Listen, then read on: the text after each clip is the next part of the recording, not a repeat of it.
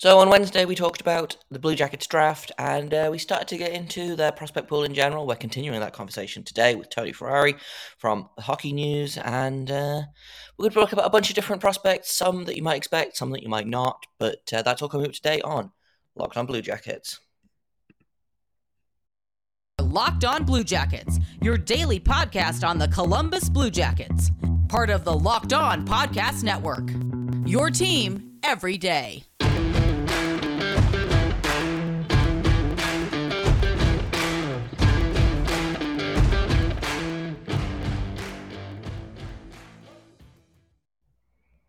Hello and welcome to Locked on Blue Jackets. We're part of the Locked on Podcast Network, your team every day. I am, as always, your host, Jay Foster, here to bring you news, stories, excitement, tragedy, everything in between about your favorite team and mine, the Columbus Blue Jackets. Before we get started, I want to thank everyone for making this your first listen of the day every day. Locked on Blue Jackets is free and available on all podcast platforms and also over on YouTube. So if you haven't checked us out over there, then feel free to do so. We super appreciate it. Locked on Blue Jackets is never going to be behind a paywall, and that is our promise to you. So let's get into today's episode. On Wednesday, we sat down with Tony Ferrari. We talked a little bit about the draft that just happened, some of the later round picks who we're excited about, and then we started to get into the prospect pool in general. Tony wrote a really great article about how good the Blue Jackets prospect pool is, and so today we're going to talk a little bit more detail about maybe some names that don't get as much talk as, you know, the Kent Johnsons or the David Jiriceks of the prospect pool. So we're going to talk about centers, we're going to talk about goaltenders, and just we're gonna have some fun with it, I think. So I'll get right into it. Something else I want to talk about in the article is, and you talked about it a little bit before, the Blue Jackets kind of have prospects at every position, but the big thing with the Blue Jackets, and it has been for a few years now, center depth. Blue Jackets have, on their roster right now, the Blue Jackets have probably 4 middle six centers. They don't have a number one center at the minute. I feel like they're probably going to have some competition for that. It's either, Cole Sillinger, Boone Jenner, maybe Jack Roslovic on that top line, everyone competing to play between Gaudreau and Laine. And I don't necessarily think that you need, I've kind of talked about this a little bit on previous episodes, I don't know that you necessarily need a top line center to play with between those two guys. You could probably put me on that center position and I would do okay between Gaudreau and Laine. But is there anyone in the Blue Jackets kind of prospect pool that you think has that potential to be that top line center? I think Cole Sillinger can be a top line center. Would I want to necessarily play him with those two guys? I think he'd be a really good fit in terms of being able to kind of do a little bit of everything. I think Gaudreau showed his goal scoring touch last year, but he is primarily more of a playmaker. Laine is Patrick Laine. He's going to try to put up 40, he's 50 got one trick and he's real good at it. Yeah, he does one thing extremely well, and you'll love to see it. And I think Gaudreau and him together are going to create some magic. So do I want to see a Cole Sillinger there? I don't know. I think that's kind of a situation where I'm like, yes, he could be your number one center, but maybe he plays on the second line. Maybe he's a guy that you do put with a guy like Kent Johnson in another winger, and you go from there and you worry about that. And you put a guy like Jack Roslovic there. I think that would be a really good fit between those two guys. I know he's not a prospect necessarily, but he's a guy that I think fits well there because he can do a little bit of everything, and he's not going to be like asking for the puck too much. And I think that's the big thing with that line is you have two guys who want the puck all the time, whether it's Laine to shoot it or Gaudreau to do everything with it. You don't have to worry about Jack Roslovic worrying about getting the puck too often. So I think a guy like Cole Sillinger, you want him to have the puck more often. You want him to want the puck more often. Put him on the second line. Let him kind of do a line himself. Like, give yourself a Cole Sillinger line. Don't force him to be on the Johnny Gaudreau line. Yeah, for sure. I will say on the subject of kind of Cole Sillinger and who he should play with, I am glad that the Blue Jackets managed to re-sign Patrick Laine. I am furious that they robbed me of the Kent Johnson, Cole Sillinger, Oliver Bjorkstrand line that I have been pushing for all off season. So, would I rather have Patrick Laine or Oliver Bjorkstrand? Probably Patrick Laine, but I'm still mad about it. Coming from a minute, I've got more of my conversation with Tony, but first I want to tell you all about Built Bar, because if you haven't tried Built Puffs yet, you are depriving yourself of one of life's greatest joys. And guess what? There is a brand new flavor. delicious, indulgent cookie dough covered in chocolate. And that's right, Built has done it again. Your new favorite bar is here. Cookie dough chunk puffs have a light, chewy texture, real cookie dough chunks, and of course, like all Built bars, they're covered in 100% real chocolate. All the joys of eating cookie dough without the hassle of making it. Plus, it's good for you. They are only 160 calories per bar. They've got 15 grams of protein in them. So run to Built.com right now to snag a box for yourself and the family. It'll be the perfect treat. Or you can do what I do. Just find a really good hiding place and hoard them for yourself. Like all Built bars, covered in 100% real chocolate. They are healthy and tasty. And what's great about Built Bar is that all of their bars are made with collagen protein, which your body absorbs more efficiently and provides tons of health benefits. So you can eat something that tastes good and is good for you, whether you need a snack for your workout, a late night treat, or you just need to grab a quick bite. Built is the perfect protein bar, and they taste better than a candy bar. So ditch the calories, fat, and sugar and grab yourself a Built Bar. And here's the best bit. If you go to Built.com, you can use promo code LOCKED15 and get 15% off your order. Once again, that is promo code LOCKED15 for 15% off at Built.com. Who else is kind of in the system? So you mentioned a couple of names. I think you mentioned Tyler Angle and Liam Foudy and one other guy that I'm forgetting for kind of prospect at center. You know, do you see any of those guys kind of playing in the NHL in that center position? Because I know a lot of centers end up going to the wing because there's more room, because, you know, like you look at the Kent Johnson, who was listed as a center and then played wing his entire college career. So is there anyone in that kind of prospect pool that you think could be maybe not that top line center, but who could be an NHL center? Because at this point, the Blue Jackets just kind of need those. Yeah. I think Tyler Angle is an interesting guy for a bottom six as an energy line center. I think he played really well at center in the OHL. He plays a little bit at center in the AHL, but he also plays on the wing there. So it's going to be interesting to kind of see where he does land at the NHL level and if he actually makes the NHL level, because he did take a little bit of a step back last year. I think a guy like Liam Foudy could be a really reliable bottom six center as well. I think he's a guy that plays with some decent speed, plays with some pace, attacks the net when he's at his best. And I think that's a guy that you look at and you go, he's not necessarily going to drive play and be this dominating force offensively, but he's going to make a lot of the right plays. He's going to push the play into the offensive zone, even if he's not generating offense himself necessarily. So I think he's a guy that could play at the bottom six center. And at the end of the day, the guy that he just drafted, Luca Del Bel Belluz, is a really good offensive player. I don't know if his skating is going to allow him to play center, but he has a lot of the traits that can make him a good center. He plays with a little bit of power, plays with some really high-end offensive tools, really good shooter, just absolute bomb of a shot. And I think that's something that could kind of project him to the NHL level as a center. His skating is an issue, though. I think that's going to be the thing that holds him back from being a center. So do I think they have a center that can kind of fit into that middle six? Jack Roslovic's a really fun player. I like Jack Roslovic, so I'll go with him. But yeah, I think the center depth is probably their weak point in their prospect pool, even though they do have a couple guys that I think might play center at the NHL level. It's just probably not going to be all that high up the lineup. Yeah, I feel like that's been the big thing for the Blue Jackets is they have a fair amount of centers. They just don't really have even the top six center depth. You know, like obviously Cole Sillinger will probably be fine on that second line, could play on the top line, but we don't have that guy, which could get interesting. And people love to remind Blue Jackets fans of it when we get excited. They're like, well, you don't have a Sidney Crosby or a Austin Matthews or a Nate McKinnon. And I'm like, yeah, we have Gaudreau and Laine. It's going to be fine, guys. Calm down. In terms of just kind of elsewhere in the prospect pool, I want to talk about goaltending. And I know goaltending is voodoo and you can't ever really be like, hey, this guy's going to hit, this guy's going to miss. But you talked about, obviously, Daniil Tarasov, fairly good goaltending prospect. They picked up another goalie in this draft. And I feel like the Blue Jackets' goaltending depth went from being really quite good to being fairly poor. How do you think the goaltending depth is at the minute?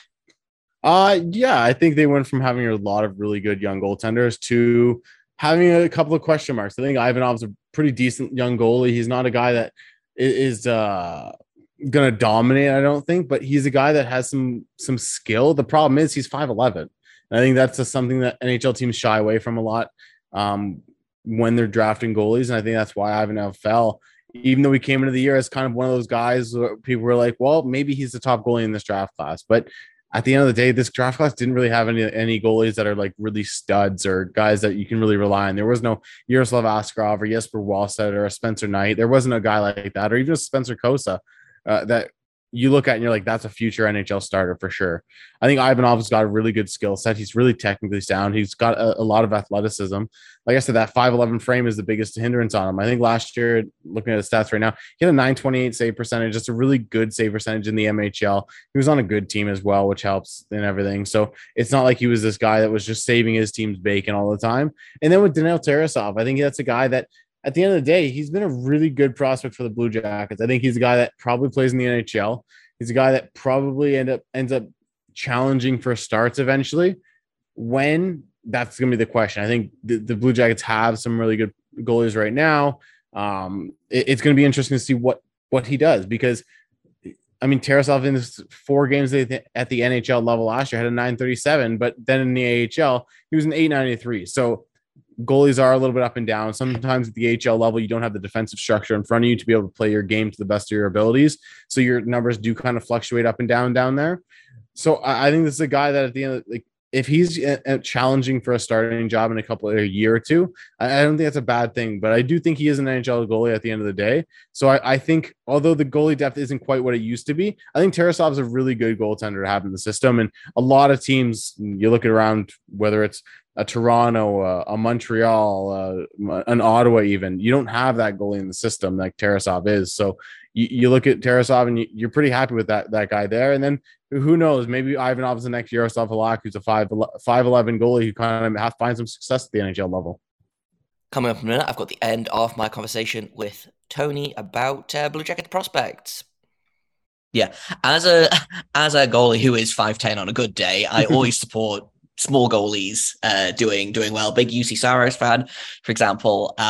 But I feel like people kind of get twitchy about the goalie position, and then you realize that you only need 2 goalies on the team. You know, it's not like wingers where you need 8 NHL level wingers. Like, yeah, you have Tarasov, and then in a couple of years, maybe Ivanov steps up. By the time he's ready, the Blue Jackets will probably have another goalie in the system. You don't need like a million good goalie prospects. I don't think. Exactly. Probably better to have them, but yeah. Oh, it's great to have them. But at the end of the day, I think the goalie prospect is, if you have 1 or 2 that are pretty good goalie prospects, which I think the Columbus Blue Jackets do have at this point, you don't have to worry about it too much, because hopefully one of those guys becomes a starter. And then, let's be honest, signing a backup goalie is kind of a dime a dozen in the NHL nowadays. You can go for a high-end guy like Yaroslav Halak, or you go for a guy like Curtis McElhinney circa a few years ago, and you just hope that he can kind of play and give you serviceable NHL games, and at the end of the day, not lose you games. And I think you can sign those guys with pretty much ease and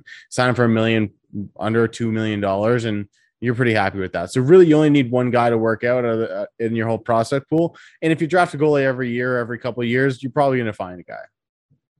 Yeah, for sure. Is there anyone kind of in the Blue Jackets prospect pool that maybe isn't, we kind of talked about a couple of guys that are kind of a little bit under talked about. Is there anyone that we kind of haven't mentioned that you are like, hey, this guy could be a real kind of steal, I guess? Is there anyone that you think hasn't had the attention that they maybe should do at this stage? I think the one guy I'll mention is Corson Kuhlman. He's the boomer bust guy. I think he's either going to be a really nice number 1, 2, or 3 NHL defenseman, or he's going to be a guy that just rips up the AHL and kind of has a great career down there. He's got all the tools in the world. He's a good skater. He's an excellent offensive mind. He loves to push the pace offensively and kind of get in some shots, use his passing ability to kind of find guys in the back door and everything. But there are some times where you're like, what are you doing? Like, you just question his decision-making at times as well. So he's in college, and you hope he kind of works it out there, and you let him kind of develop, let him take his time and everything.